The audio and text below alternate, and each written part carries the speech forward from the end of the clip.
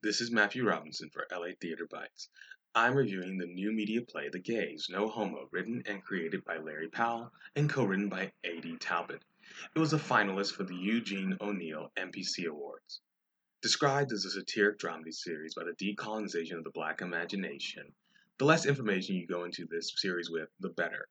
It starts with the Evergreen Festival and slowly runs into the juxtaposition of art, class, ethnic identity, sexual identity, and so much more. Brilliantly edited by Joey Scoma, accompanied with music from Robert Ravel, you are quickly transported into a world that feels all too real and yet hyper realized. A beautiful blend of real footage and the story of this play series. Put on by the Fountain Theater, this bold vision of what theater can be on screen should serve as a model for other theaters looking to jump into the medium. It also helps that just like any good play, the performances anchored by Galen J. Williams and Sharon Lawrence are outstanding. They have a real authenticity to their characters. And they use that to launch into a funny, touching, thought provoking, and ultimately unnerving experience that you will go with on them.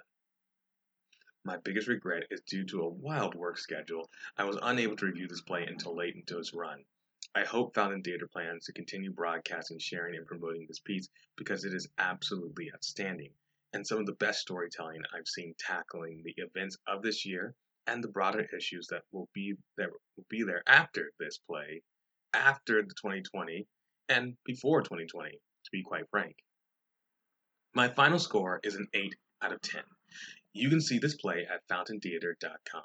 It is completely free, and you will find yourself binging each episode in a single evening.